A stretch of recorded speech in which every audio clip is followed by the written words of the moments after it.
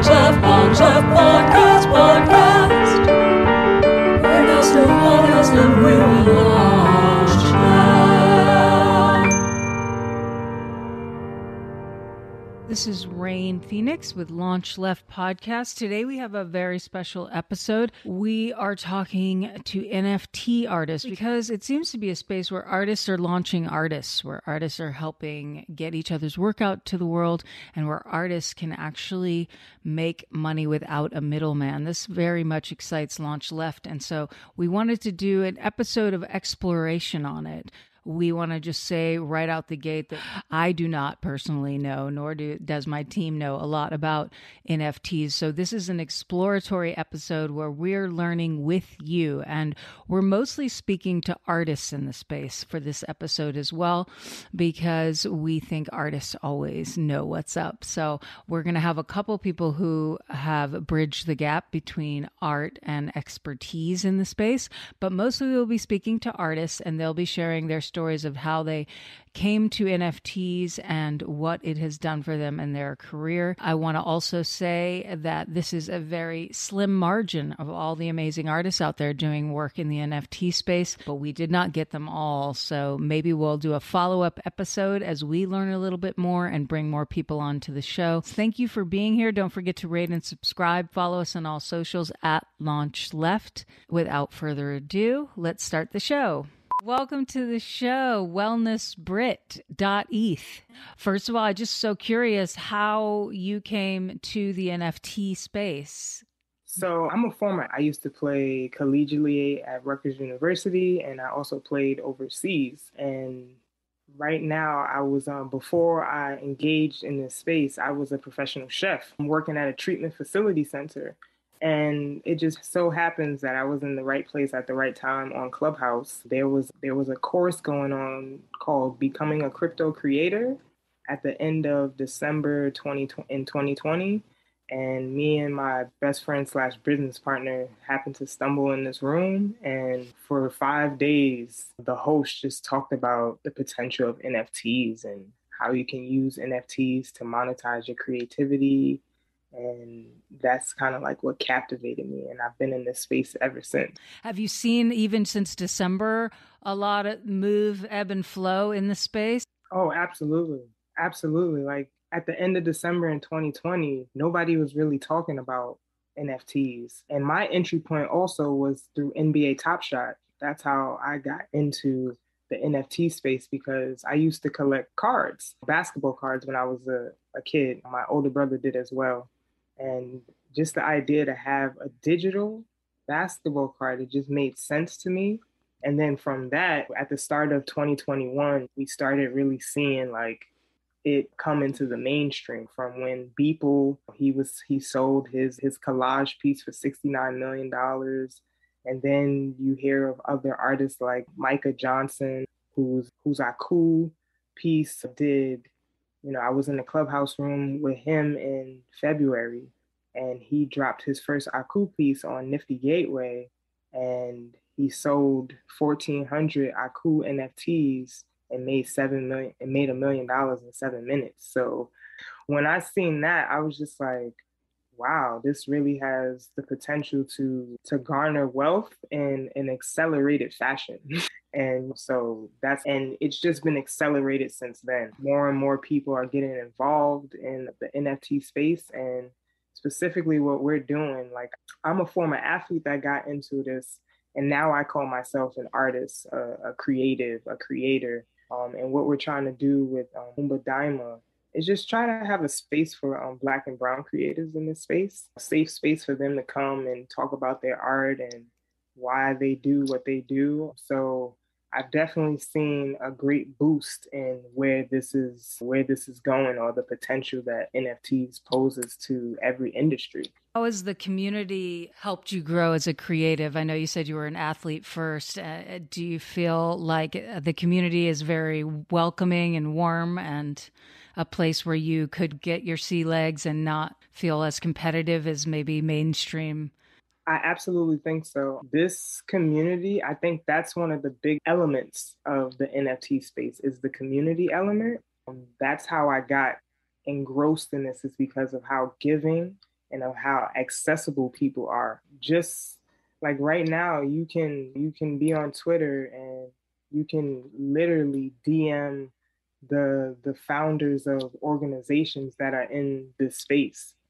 It's just mind-boggling to me that we have access to just people who are doing just impactful work and community, and that's how this is going to keep getting bigger and bigger. It's just building a bigger community of people who are giving of their time. Like a lot of people just sacrifice time. There's so many times I've been on Zoom calls with people offering time to explain something to me, whether that's minting on a platform or understanding what decentralized finance is, decentralization. Like people in this space are very open and very warming and very welcoming to you. And you just have to reciprocate that. And as long as they know that somebody wants to learn and somebody wants to just take in knowledge, anybody's willing to teach. So that's what I love about this space is that we have so many teachers and just people who are willing to teach. I've noticed across the space that a lot of the drops have often a charitable component or a give back element. So it's almost like kindness on top of kindness. It's like these people giving of their time, you then onboarded, then you mint an NFT, and then you give back. It's so cool. Absolutely. It's creating like just a beautiful ecosystem. I'm starting to see a lot more NFT projects tied to social change and social impact.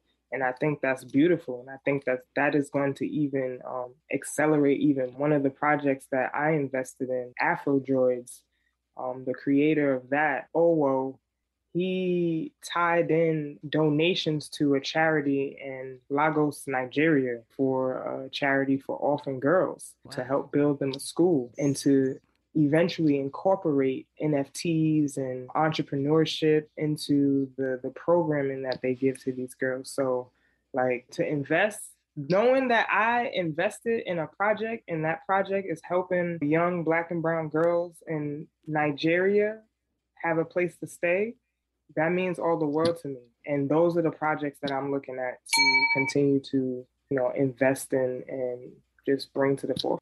The prevalent societal version of art and all that is whoever's the most famous makes the money. But this doesn't have that vibe. It's like anyone potentially can enter into the space.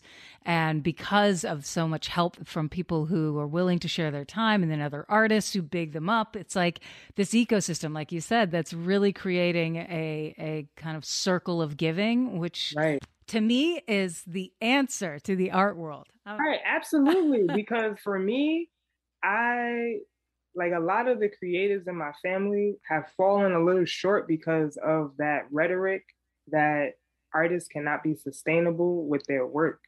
So I feel like that the NFT space is going to alleviate and kind of get rid of that notion moving forward. I truly believe that this is an opportunity for anyone who has an idea, who has that idea that you've had for the longest that's been sticking in the back of your mind that you really thought that you couldn't do. This is the opportunity now for you to experiment. NFTs offer that opportunity for you to monetize whatever it is that you have, and not just monetize it, just put it out to the world. Like a lot of us like live in this fear of like, how do I present myself to the world? Like how do I present myself? And it's just go, just do. A lot of the stuff that I do, I'm fearful of the things that I do, but I just feel the fear and do it anyway. Yeah. And there's like such the fact that an artist can pretty quickly figure out how to be onboarded, and then they have agency. They post, they put up, they mint the NFT. It's there on the blockchain. It says whose art it is. It's like that alone to me is sea change from needing all these gatekeepers to put your song out, put your art out. This is really a direct way for artists to potentially have sustainability with their creative. And that is so exciting. So thank you again. One thing we've learned in the NFT space is artists tend to go by their Twitter handles, so we'll be introducing everyone that way.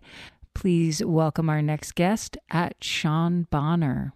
Thank you, Sean, for joining us on the show. Yeah, thank you so much for having me. How do NFTs flip the power structure and give artists more control and longer term agency? One of the most important things that we're seeing happen here is that in the traditional art world, artists have always been very dependent on various middlemen who are acting as gatekeepers in a lot of way between any kind of an audience, be that collectors or exhibitions or anything. And with NFTs, the artists are now the ones making all of those decisions themselves. They're able to directly connect with fans in ways that they weren't for all of history, essentially, and develop these ongoing relationships that span essentially the entire time that someone owns one of their pieces. And as that piece changes hands going on, the artist gets to play a role in that every step of the way. So it's a much more intimate and direct connection between artist and fans, which is leading to this stronger community and connection between other artists and these kind of collector and fan communities that I've just never seen before around traditional galleries or these kinds of things. And I think it's incredibly powerful for artists.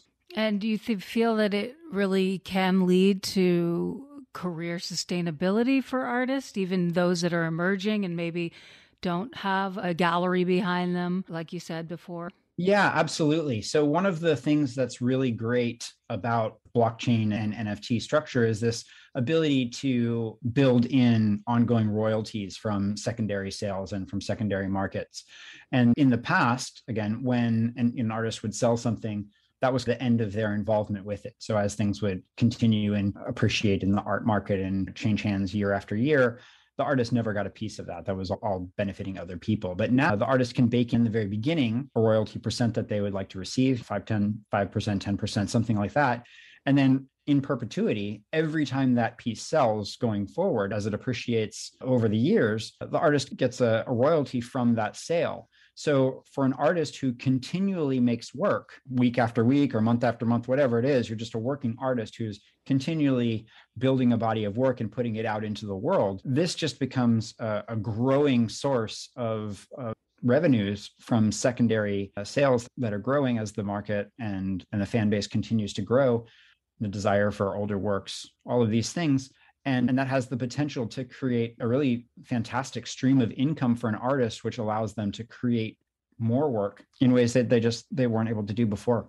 One of the things that I like and that Launch Left got really excited about is the collaborative element within the artistic community with NFTs. So one example that I can think of is an artist named Mike Mitchell, who did a project called The Visitors. And there's another artist who really liked them and purchased a few of them and immediately started to do a derivative work where they drew their own versions of what the visitors might be and sent them back to Mike and said, oh, so this was an artist named Cake.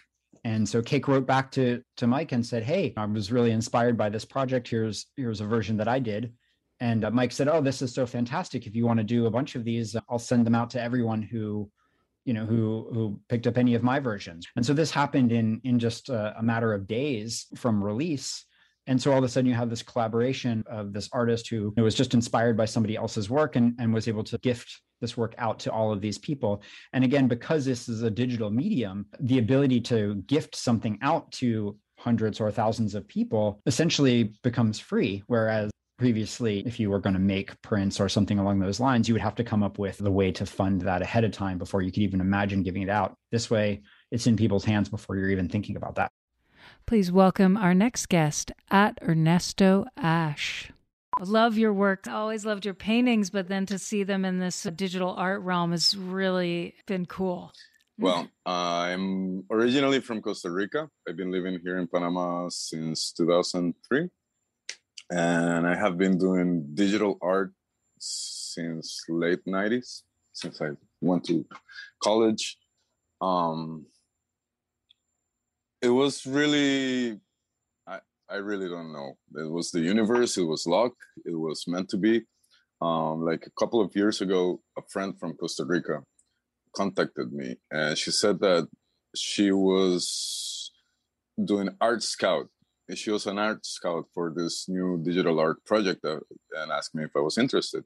And of course I was, since, In general, digital art up until now has not been very respected. You know, like people would tell you like, oh, but that's done in the computer, or you can print it in your house. Or no, I want an oil painting, not a digital thing that can be copied. She left the project and she said that somebody was going to contact me. I was contacted by this project, and the platform is called Bloque Eureka. It's a digital art gallery based in Costa Rica, and well, basically they offered me to be part of their collective. They had seen my portfolio and they liked my work, and the offer that they gave me was like an offer that you can't refuse. You know, like I really didn't have to invest anything. I had tons of work already, so I really didn't have to even spend time working on.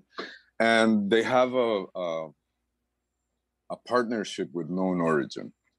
Known Origin is the platform where I mint, and they're based in Manchester, UK. They're quite curated. And in the NFT world, there's different levels of platforms. You know, there's from OpenSea, where it's like you can find anything and anybody can mint in there, to like super curated sites like Super Rare or Foundation or Known Origin. So for me, it was like, you know, basically step through the big door without a lot of hassle. Like last week, they opened admissions, and they had 1,500 admissions, and they ran out of them in like within 2 hours. And then it's like a year or 2 years of process of, you know, going through your work and whatnot. Here in Panama and in Costa Rica as well, the art scene is very, very small. There's not that many people in the country to start with. Then in the city, there's less. And then the people that is capable of buying art is a lot smaller. And, you know, there's like 5 galleries, and they're very conservative, and they don't like taking risks because it's a business. So literally, all the galleries here in Panama have closed their doors in front of me because of that. I mean, I've been told like, yeah, don't stop painting, but I can't sell your work. And so this was the perfect window, you know, because there's eyes all over the world. And so I minted my first work.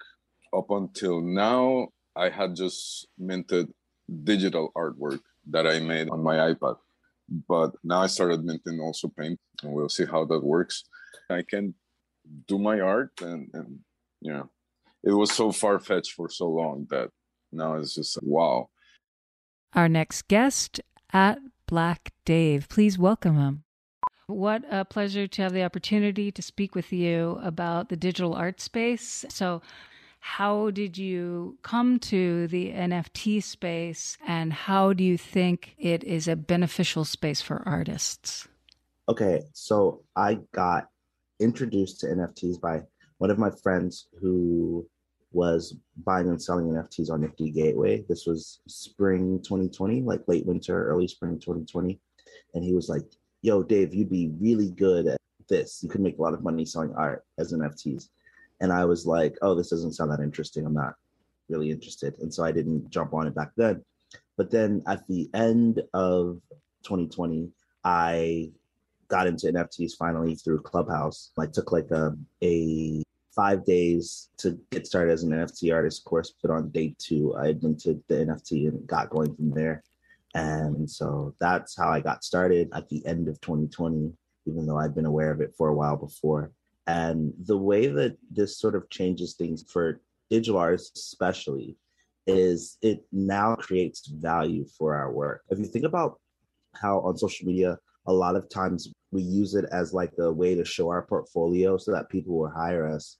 Now we're able to take those creations that we've been using for our portfolio anyway and use that as the work itself and use that to sustain ourselves with. And so it's actually like a really empowering, I would say, thing for artists. It allows us to just like, our worth is in our creations, and our worth is not in what we can do for other people, and it's in what we can do for ourselves in a more direct way. I think, yeah, that's probably the best way I can put it. Was it very foreign to you when you first heard about it? How easy was it for you to mint an NFT and put your art on these platforms? So I think it wasn't foreign like conceptually. I think if you play video games, especially, you can understand the concept where everything, for instance, as someone who plays PlayStation, everything that I buy on my PlayStation is linked to my PlayStation account. And it doesn't actually exist anywhere. I don't have a card for it. I don't have a chest full of games anymore. And so everything's already stored digitally in that way. So if you think about NFT as a parallel to that, where everything that's associated with your account is already digital, but you still have ownership of it and it's written into your account that this game is yours or that this item in the game is yours that you downloaded from the PlayStation Store or whatever. The concept was pretty straightforward. I think one thing I always tell people about my NFT journey is that it always made sense for me. I was never confused. And so I would say that a lot of the nuance of minting NFTs and a lot of how things worked was actually what I needed to learn, but it didn't take long. And I think for me, I was willing to take a couple of risks. So I had bought crypto a few years back, so I had a little bit.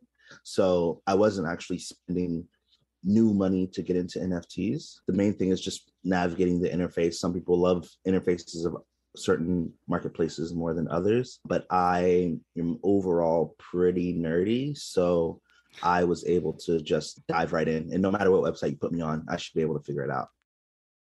Our next guest, at Anne Greenberg, aka Anonymous.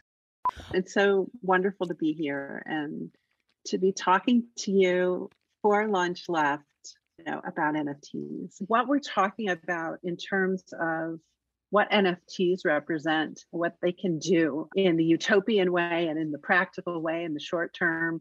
All of this stuff is really about bringing artists together with other artists and bringing them closer with their fans. But it's even more than that, because when the internet was born, that's where we already were. This is what completely changed my life, was being able to put incredible artists together with their audience for the first time virtually through chatting in the early 90s and watching how magical that moment was. So the 90s became about handing the microphone to the fan for me, technologically, through the products that we were building with all these incredible musicians and artists, things that people are very excited about today, worlds and VR and the metaverse on top of music playback and mashing that with gaming. These were all things that we were experimenting with in the 90s. And it's all about changing that structure of the storytelling.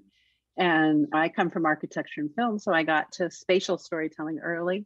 But I also read a book that changed my whole worldview in about 1988. About the same time I saw my first motion capture, I read the book Chaos by James Black, and it blew my mind. And I was like, wow, we can grow films like fractals using chaos math and watch them grow. And that has been the through line for me and my work, is really doing generative, more deeply participatory and interactive, and what I call a dance with the data. That's what I called it when we were working with Bowie. Like, it's about a balance between a machine and humans and what we can do collectively as well. So I don't know, it's a pretty fun, these groovy things we were doing back then, they're still totally applicable. The difference is I don't have to hire a mathematician to build a physics engine to be able to do a user walkthrough of a virtual space or a fly through of a virtual space. Today, you can use a gaming engine, which I talked a lot about back in the early 90s, which was the future of storytelling as a gaming engine. But of course, coming from the film industry, at the time that digital was just beginning, you start to see how these technologies were starting to shape what was being told in the films and how it was being told, and who was experimenting with really the boundaries of what we could do with film and video. I'm sure you've noticed a lot has changed, but like you mentioned, a lot is the same. It's just, most of these experiences, like I said, it took a whole team. You're building the tech from scratch. You're conceiving of all the stuff. You're evangelizing it. The musicians and other artists, you're taking space in your workspace, and it's very experimental at that point. But what we have today is we have a different ability to produce quickly for less money at a higher quality and with more participation and in a more virtualized way, right? Because we have the internet and it's a lot. We have persistent broadband. I could handle 2,500 simultaneous users for text only in 1993. And for that, we had to pull special cable to make that happen. That was a tiny little chat, right? Today, you're going to be able to do it with these massively multiplayer games and concerts and soon shardless servers that will scale to massive amounts of people. So anyhow, it's like the same heart of it, which is it's about human expression and, for me, co-creation and collaborative creation at scale. But what I experienced coming through, but right down the middle of entertainment and technology, is that there's like a little turf war. And what I always strive to do is to bring those people together and say we can have machine scalability that's balanced with human scale. And so we can have the technologists creating these incredible and very important decentralized and peer-to-peer systems. And we can have artists getting compensated fairly, or not by some government edict with a compulsory where everybody's valued the same. But where an artist can say, this is what I want to do. This is how I want to price my work. And oh, by the way, I need to be able to change that. And so those kinds of things took a long time for us to get to a place where we could do that at scale. And we're there and beyond now. So now we have a time when we can start creating more and more direct marketplaces where artists can take a lot of the control back for what their art. And when I say art, I'm including technologists in that as well, because for me, it's almost, I believe that code is speech, and I believe technology is just as creative as arts. I believe that the industries are treated somewhat differently, but they really starting to merge in really interesting ways. And what we have to always remember is that the internet is not about us broadcasting at scale. It's about us listening at scale and being able to have a more equitable structure where everybody can participate, and including the fans. Like I say, I like to say the audience is the artist, and they deserve compensation as well, if they're really participating, if they're really doing that. But I think they are. And I think just their fandom alone is worth something. So that's what I think. Thank you, Anne. And do you think that the NFT space is something that is really supportive, potentially, of the artists and them having their own control? Yeah. This is what's so magical about it. There is no boundary on it in terms of what we can do creatively. But what we need to do is to allow people to figure those pieces out in harmony with each other. So artists and technologists, or just an artist on their own. But yes, of course, this is about taking out like a lot of the middlemen and women, I like to say, and being able to be a little bit more direct.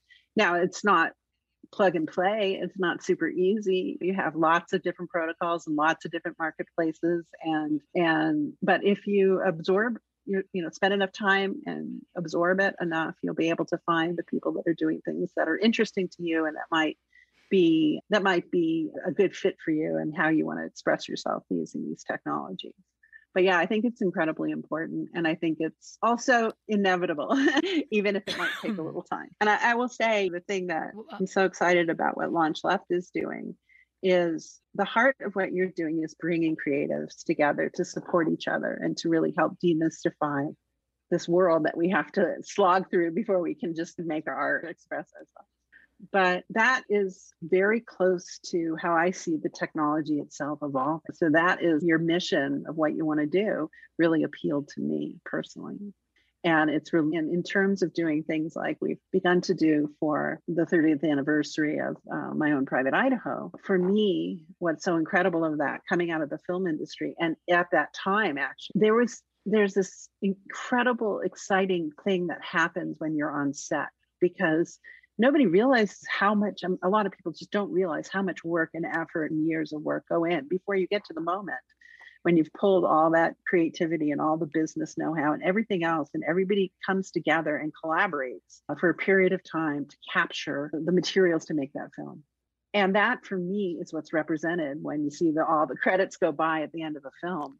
And you can tell the film people, the ones who stick around and watching all the credits, it's almost like a way to honor people. But now each one of those contributors can also have a platform, and we can really shed the light onto the people who might just be scrolling on the screen, and they get to come up on stage and show how they contributed and show what it meant to them, then and now. So for me, it's a really exciting project. Thank you. I'm so lucky that you have agreed to be part of the project and help steer some of our creative minds, because you are creative as well. I can't wait to see your NFT. I know that you're planning to mint one. Yes. And I thank you for encouraging me as well to mint an NFT for this project. This has just been such an enlightening conversation. You're so eloquent about how you share. And is there anything else you want to share? Just wandering into the space, to stay really open about it, because there aren't any hard and fast rules. That makes it difficult sometimes, where you're trying to figure out where I want to do the drop, who I want to do it with, how much we're going to price it for, how do we build the right audience, how do we find collectors,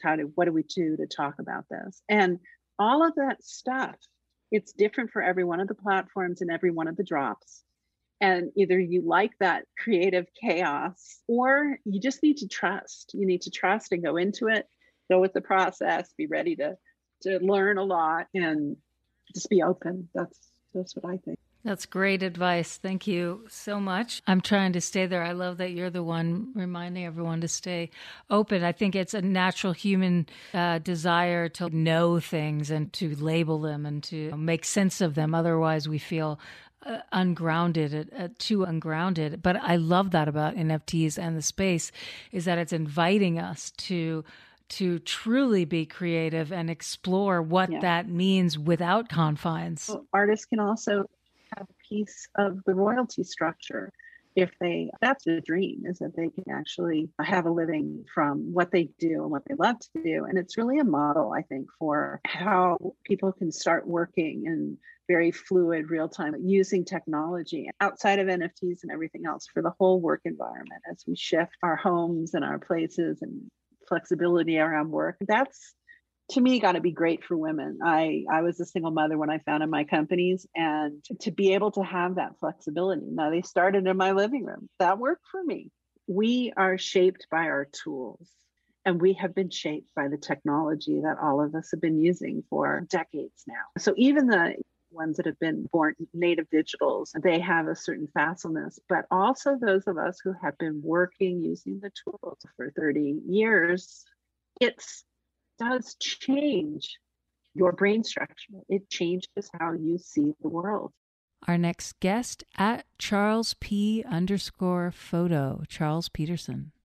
So happy to be talking to you, Mr. Charles Peterson, who recently minted and sold some pretty remarkable NFTs of rock music that we all, or most of us, know and love from the early 90s, specifically Nirvana. I just wanted to ask you how that experience was. You're not from the digital art space, and you made a decision at some point to go ahead and enter it. How was the experience of doing that? It's actually been great.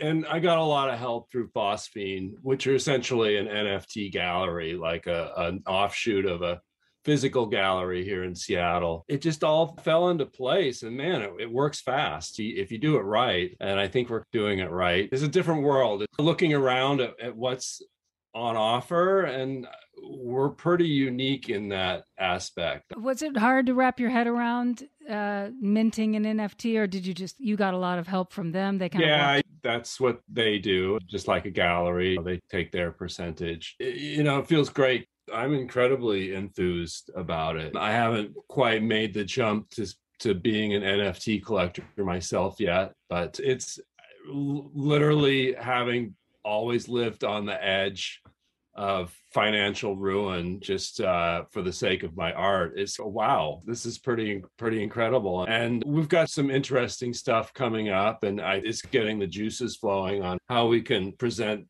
my archive and what other aspects of the archive we can do. I'm going to be around in the NFT space for a while, that's for sure.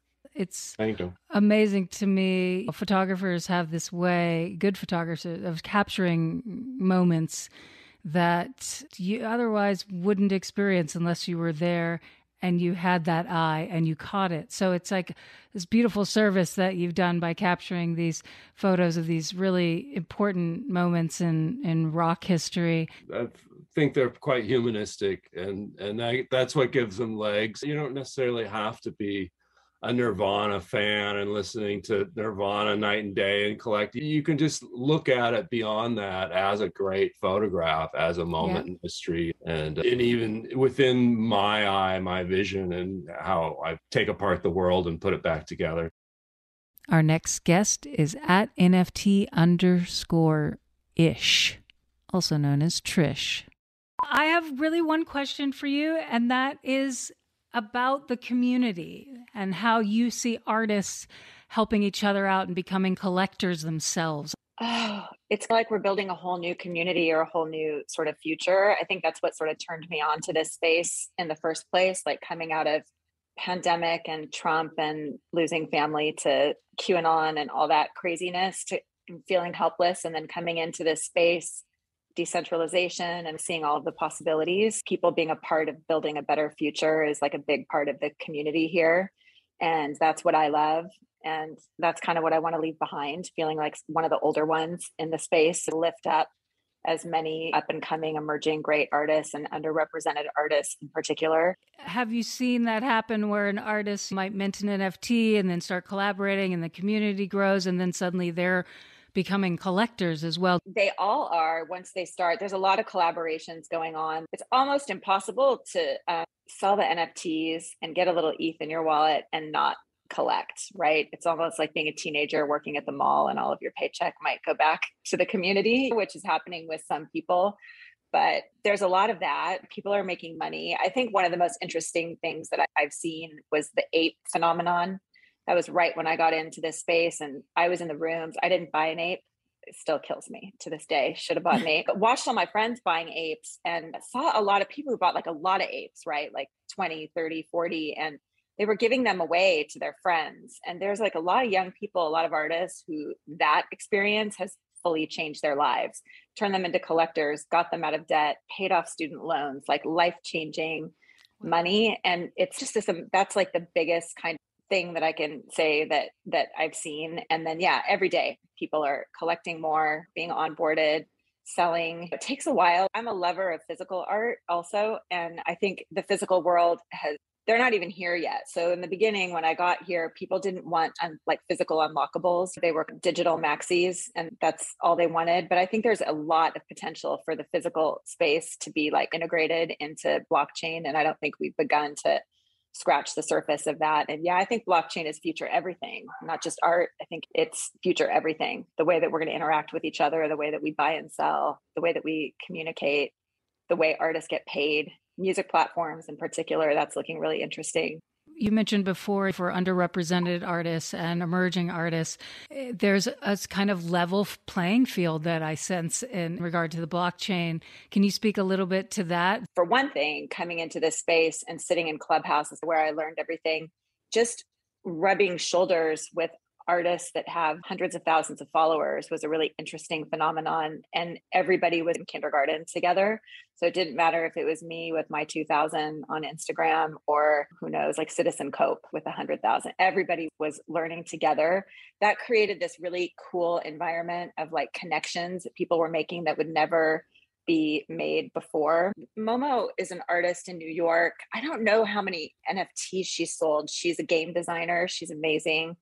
And she went on this rant that I'll never forget. She's a Black artist. People were talking about the art world and how it's not different. There was this debate going on. And she was just like, I've excluded from the traditional art world, like completely, like a lot of digital artists have been, like a lot of artists of color have been.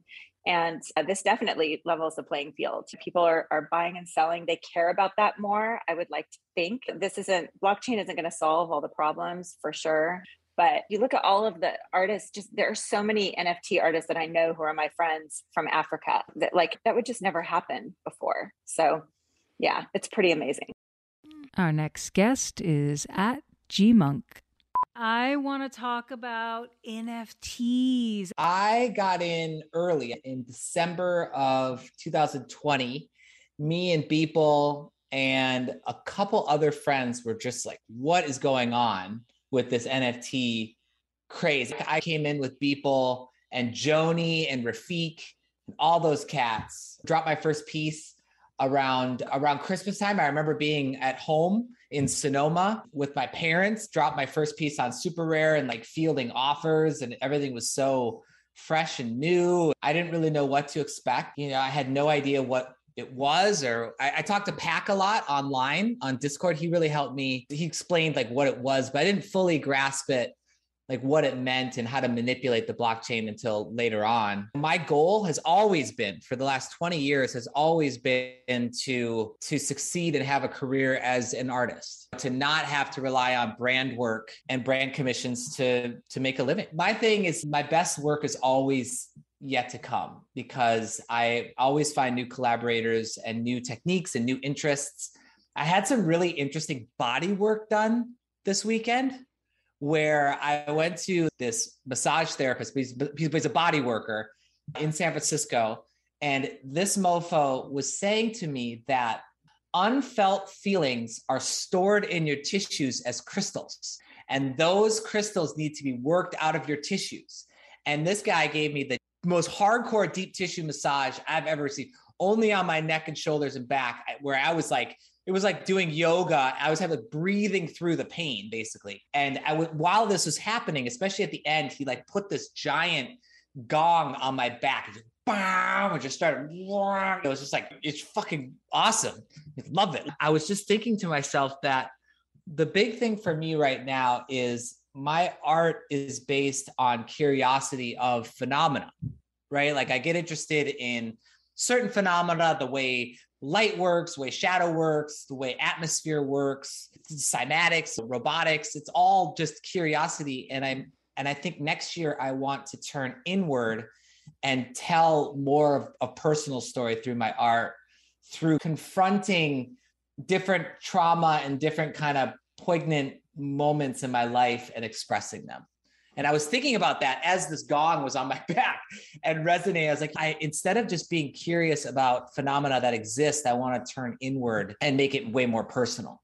Wow. Because I'm not about just making pretty pictures. It needs to be something that means it's important to me. And so that's what I'm going for. So next year, this is only the beginning. I think that for me, it's not about finding something that works and sells and repeating it over and over. It's about my own journey. And my own journey is through curiosity. And now it's going to be through discovery, personal discovery. And it's just, we're all trying to find our place. And I've had an interesting year of ups and downs. And it's just about not feeling competitive or possessive. It's more just about focusing on my own path and just doing great fucking work. Yes. That's the only thing I can control. It's the only thing I can control is doing great fucking work. Everything else I can't control. The success of one is a success for all. Everything has its place, and it's all about community, because without community, none of this happens. It's all about supporting each other and encouraging success. Because a success for one is success for all. I've met so many people that I've never had contact with before. And I think you band together in these little clans, and the clans uplift each other and just inspire each other and support each other. I run with a few clans, and it's like the old graffiti days. You had your crew, and it's amazing. I would say you gotta find your own voice, and don't just make stuff that you think is going to sell. Don't just throw a bunch of CryptoPunks or memes or shit in your work just because you think it's going to sell. Find like what you really want to do with your art, and find your own voice, find your own style, and just start networking, start talking about it. Get on the Discord, just start sharing and communicating, and just don't focus too much on sales to determine your worth. Just focus on the art itself, and just make fucking great art, and make fresh art, and make art that stands on its own, is interesting and unique, and good things will happen. Our next guest, at Israel S. Wilson. We're trying to uncover the mystery of the non-fungible token for our watchers and listeners. My first question for our viewers is, what is an NFT? An NFT is a non-fungible token. Basically, that's obviously a Latin term meaning not that thing. And then fungibility means to be able to exchange. A fungible currency can break down into smaller pieces, such as pennies, and then be transferred in some smaller monochrome into that thing. So fungibility is one of the core characteristics of capital. And then token, a cryptocurrency. Non-fungible tokens are basically crypto way, and they're fungible, right? Because they can be fractionalized and they can have value. Cryptocurrency gives us the ability to create and install value, actual real value in our currency and exchange that value, or tokenize ourselves into the future and exchange that value of our self tokens with each other.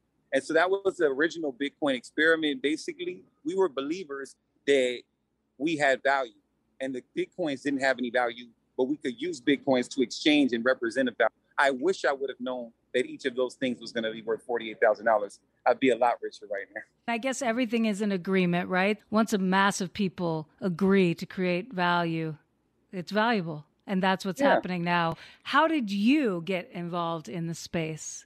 3 years ago, I was at Consensus Ethereal conference, and I saw a piece of digital art sale. I've been a graphic and digital artist, been experimenting with that stuff for a long time. I'm a sketch artist, and I'm a crypto native. So I'm a day one crypto person. Before the Bitcoin mainnet launched, I was a believer in the possibility that this could work. And I worked around in 2009. I attempted to launch a social media platform that paid people in Bitcoin. So that was my early experience with crypto, and that crypto brought me around different conferences. And one of those conferences was Ethereal conference by Consensus in Brooklyn, New York. And they had a central part of that exhibit that had something to do with art. And so the artists were the people that I vibed with the most. That was the section that I was most interested in. And they had digital frames. And on the bottom of my Instagram that I have now, it's the first post is that digital frame. I began my whole new life that moment 3 years ago. The way that I got into the space is I was that guy that knew enough about crypto to explain what NFTs were when people were still just looking at it as a JPEG on a ledger system. And I was there arguing for that. You talk about, it's interesting that you talk about artists that fought to make NFTs relevant. I'm one of the premier artists that fought to make NFTs relevant and spike the conversation. And now NFT has started to cross over crypto, and then it just continually eclipsed crypto. And now NFT is everything crypto. And there's a term that a lot of people say, they say NFTs are the gateway drug to crypto. That was a term that I repetitively used in attempts to try to explain that. So I launched that meme into the sphere, and now I hear other people using the meme, some of who I really respect. And so it's really cool to be a progenitor of a whole type of class of person, to have had an influence on the way that the community's formed and to be respected among my peers as such. What do non-fungible tokens do for artists? The same thing that crypto does. They give you the ability to now take responsibility for your future and interact with it seamlessly. And taking away that layer of intermediaries, what has been happening to artists, if they've been taken from by intermediaries that don't actually contribute enough value to be that, or the intermediaries take up the majority of the value and distribute the value to the artist. Now the artists suddenly have this direct access point to their fans, where their fans can emulate it, but then this direct access point of just no sign in, no nothing, have a wallet, connect your wallet to the site, upload some art, fan interacts with it on the other side. The freedom of that crypto is supposed to bring, the freedom that identities will bring, that decentralized identities and avatars and all of these things will bring to people, is people who just get to be themselves and get to do things that are true to them and get to work with audiences that call to them. And then also, that's another thing for artists that do revolutionary work or work that really may be controversial in their realm. They can't be stopped by any party. They can upload it to the blockchain, and it can be this piece that speaks to the plight and is there forever. So now, years from now, 1,000 years from now, a person can look back at history and say, this is what the time spoke to in your art. It'll be a part of that. Ooh, I love that. I didn't even think about that, how you get to bypass the gatekeepers that might try to keep something controversial and revolutionary out of people's hands, ears, and eyes, and you can mint it as an NFT on the blockchain, and it's out permanently. Do you think that it's easy to understand this technology? Yeah, it is. I think that it's made complex by people that don't understand it becoming the explainers of the thing. So it's going to be really complex if a kindergartner explains physics, or he may not even be able to explain it. He's only going to use terms that he knows as a kindergartner to explain this physics term to you. So he's going to explain it to you in a way that doesn't give you true understanding. And that's what's happened. What it creates is a cycle of a bunch of people who really don't know what they're talking about, or who are being misled into a conversation that's not really relevant to the future of humanity. Blockchain technology is pivotal and relevant to the future of humanity. The future is bleak and stark for anybody that doesn't implement these new decentralized, transparent systems, because they work better. And we needed something that worked better. Buckminster Fuller said, you don't destroy a thing by destroying the thing, you build something better. And now we have something better. And every person that took that better choice over the last 12 years is living significantly different lives, especially if they were all in on it, which I wasn't all the time, because I didn't have a way to coordinate with a community that was all in. I attempted to get my community all in. But this Black plight that we see in America and police violence and all I needed to do was get barbers and enough people to understand this over the time when Bitcoin wasn't even paid attention to by anybody. And it was just a thing that existed that you could interact with. And the people that would have just followed my instructions and interacted with it, we would have all been significantly changing, and we would have been able to significantly change society and better society by having more means to actually solve the problems, because that's the problem with the world. The people closest to the problems have the solutions, but the people applying the solutions are far away from the problems they're trying to solve. They have the resources and they're trying to solve them, and they give them the wrong people. They're trying to build companies and they're far away from the actual solution that the company is actually trying to do. And they haven't been resourceless. So how can they create consistently abundant resources? What these systems now allow us to do is focus together on a way to govern ourselves. So let's say you guys have an organization. Now you figure out a way for that organization to build together and bond together to create value. And cryptocurrency suddenly gives organizations of human beings the ability to install value in these new systems. Now the hard part is, do enough people realize that they're going to have to probably stand up for those new systems to work? And are they going to take a position of power or a position of victimization, continued victimization by the current economy? All of our problems are economic problems. All of our problems are violence, are rates of death, rates of a lot of things. They're economic problems. And how do we solve those economic problems? We cannot solve them with the same thinking that started them. We have to figure out something else. And our next guest is at Vintage Mozart. I know you're in Zimbabwe. Are you a Zimbabwean artist? Yes, I am. Yes, a Zimbabwean national, Zimbabwean artist, and I reside in Zimbabwe as well. And what brought you to the NFT space? I would say over and over, I saw Letabo Uma, who's now become a friend. I was following her and I saw talking about NFTs. And this is around November into December. And I saw the amount of money she was making like in the beginning. And I was like, oh, okay, this is cool. And then I just asked her a question and she says, just do some research on it. And in the beginning, it sounds like the old cash race. You come for the eats, but you stay for the people. So I came in, started to get to know people. And then I saw something greater than money, should I say. And that's what got me into the space. I saw like an opportunity to grow myself as an artist and to grow with people as well. Being an introvert, that was like one of the things I was like, okay, maybe this is a comfort zone for me. Do you feel a great sense of community in the NFT space with other artists? I used to look up to a lot of artists. Like I was following them for years, and these people are now my friends. So that sense of community is cool. And I'm now at the level where there's people who are looking up to me and having the same reaction. So it's like a beautiful 360. The community aspect is there. I know some people don't feel it, but I'm very, very fortunate that since I'm one of the co-founders of the African NFT community, I get to experience the first-hand community experience, I would say. And are you seeing a lot of musicians use this space as well, or mostly graphic artists and fine art? Both. Mostly graphic artists. Like for me, I do think it is a visual space, and it's the first type of space that I'm going to speak from a visual perspective that is there. But a lot of musicians are collaborating with the graphic artists, which is pretty cool. Please welcome our final guest, at Diana Sinclair. Can you tell me how you, Diana Sinclair, came to the NFT space and decided to work with other artists and get them involved? My partner had recently got into 3D artwork, and they really had just started when I was like on Twitter, and I was on like photography Twitter at the time. Just I wasn't really using it that often, but I saw that one of the artists that I was following had shared something. All 3D artists share some work under this post, and I was like, "You go, babe.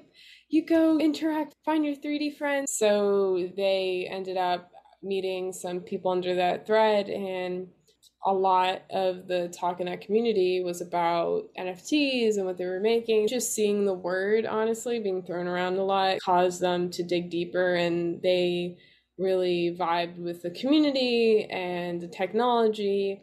So it turned into a big topic of discussion for them. When I started looking into it myself, I saw a lot of 3D art, some traditional like painting, things like that, but I hadn't seen many photographers at all or Black women. So when I joined the community, as in like sitting on Clubhouse calls and like being part of Twitter discussions, I was in it more as like in a supportive sense than thinking that it was something that would actually benefit me and for me to find a community for myself. It only happened, or I only was able to take my first steps in it when I met my friend Itzel Yard, who is an amazing generative artist. She shares the same background as me. So when she saw the flags that I have in my bio, like Barbados and Panama, which is where she's from as well, she immediately wrote to me and was like, "Really, have you heard of NFTs? It's really amazing. I'm starting to tokenize my artwork. I think that you'd be really good at it. I love your photography." So I expressed my concerns about it not being beneficial for me, but she really pushed me and said that if I felt there wasn't space for me, then I needed to make it for myself or be the first person to take that step. So I did. I followed all of her advice. I first tokenized that's the name of it. And it sat up there for a little bit, and I was just having fun. I was able to connect with more Black NFT artists. I didn't really meet that many other photographers except for my friend Lauren Washington, and she was the only other Black woman photographer I saw on the NFT marketplace that I was using, Foundation. So we got to talking, we started discussing feeling isolated, not seeing many other Black women at all, especially not Black women photographers. And we were like, we both, I think she said it to me, but she's like, "Are you part of this group, Black Women Photographers," which is run by the amazing founder, Polly. And I was like, "Yeah, of course I'm in it." So we were able to connect on there, and we held a lot of talks over the course of 1 or 2 weeks for the group, basically just explaining NFTs, going through the process of minting your artwork, like what the different communities look like, how to create a wallet. Like, it was really basics 101 course that we gave several times over, and then we built out a document. Here's what the lingo means, here's what your wallet is, here's what a seed phrase is, all those different things, trying to give knowledge to that group, because knowledge is power and having information is really important. And we both felt that there was going to be an extreme lack of our narratives present on the blockchain if the information wasn't given to our communities. So after those talks, an artist who had heard about them reached out to me. And at the time, I guess it still is, but it's a lot easier now. At the time, it was pretty hard to get a invitation to Foundation to use that marketplace, but he was very gracious, and he was like, "I'll give you all the invitations that I have to give to the woman that you spoke to."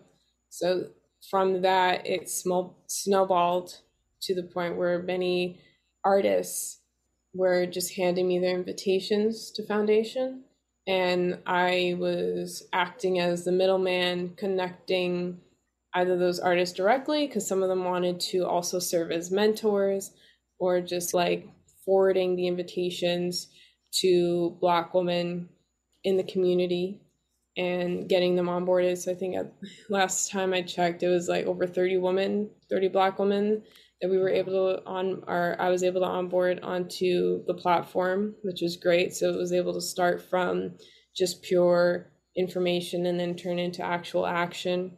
And then later in June, I was able to curate the show, The Digital Diaspora, which showcased in New York City and also on Foundation. They were very supportive during that whole process. They helped give me personally, like directly from Foundation, they gave me invitations to give to that community.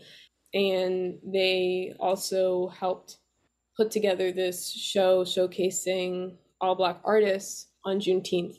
And that was also showing in New York City. So yeah, that's wow. my journey getting into it and also helping other artists join this space. Do you feel like this space is the future of art for emerging artists?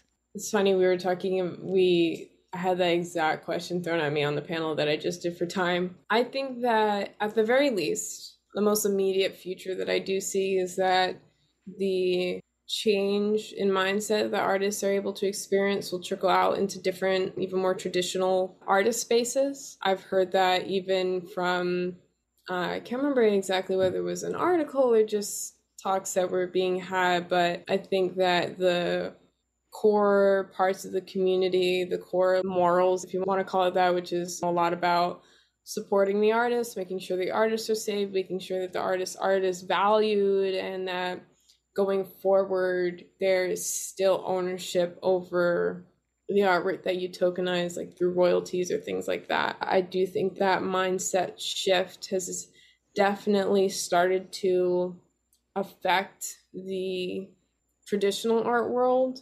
And I know that it's definitely seeping its way into artists and that it's able to make its way outwards.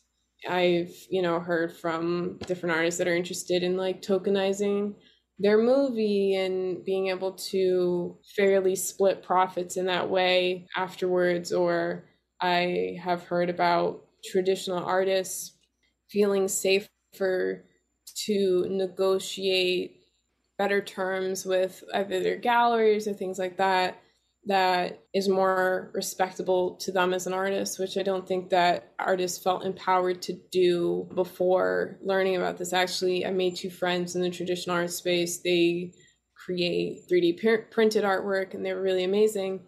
And I helped them get into the NFT space, and they had a show in New York City a few weeks back, and they were going to tokenize the NFTs and also have it on display with the rest of their artwork. But they were putting all the effort into marketing it and learning about it and paying gas to mint it.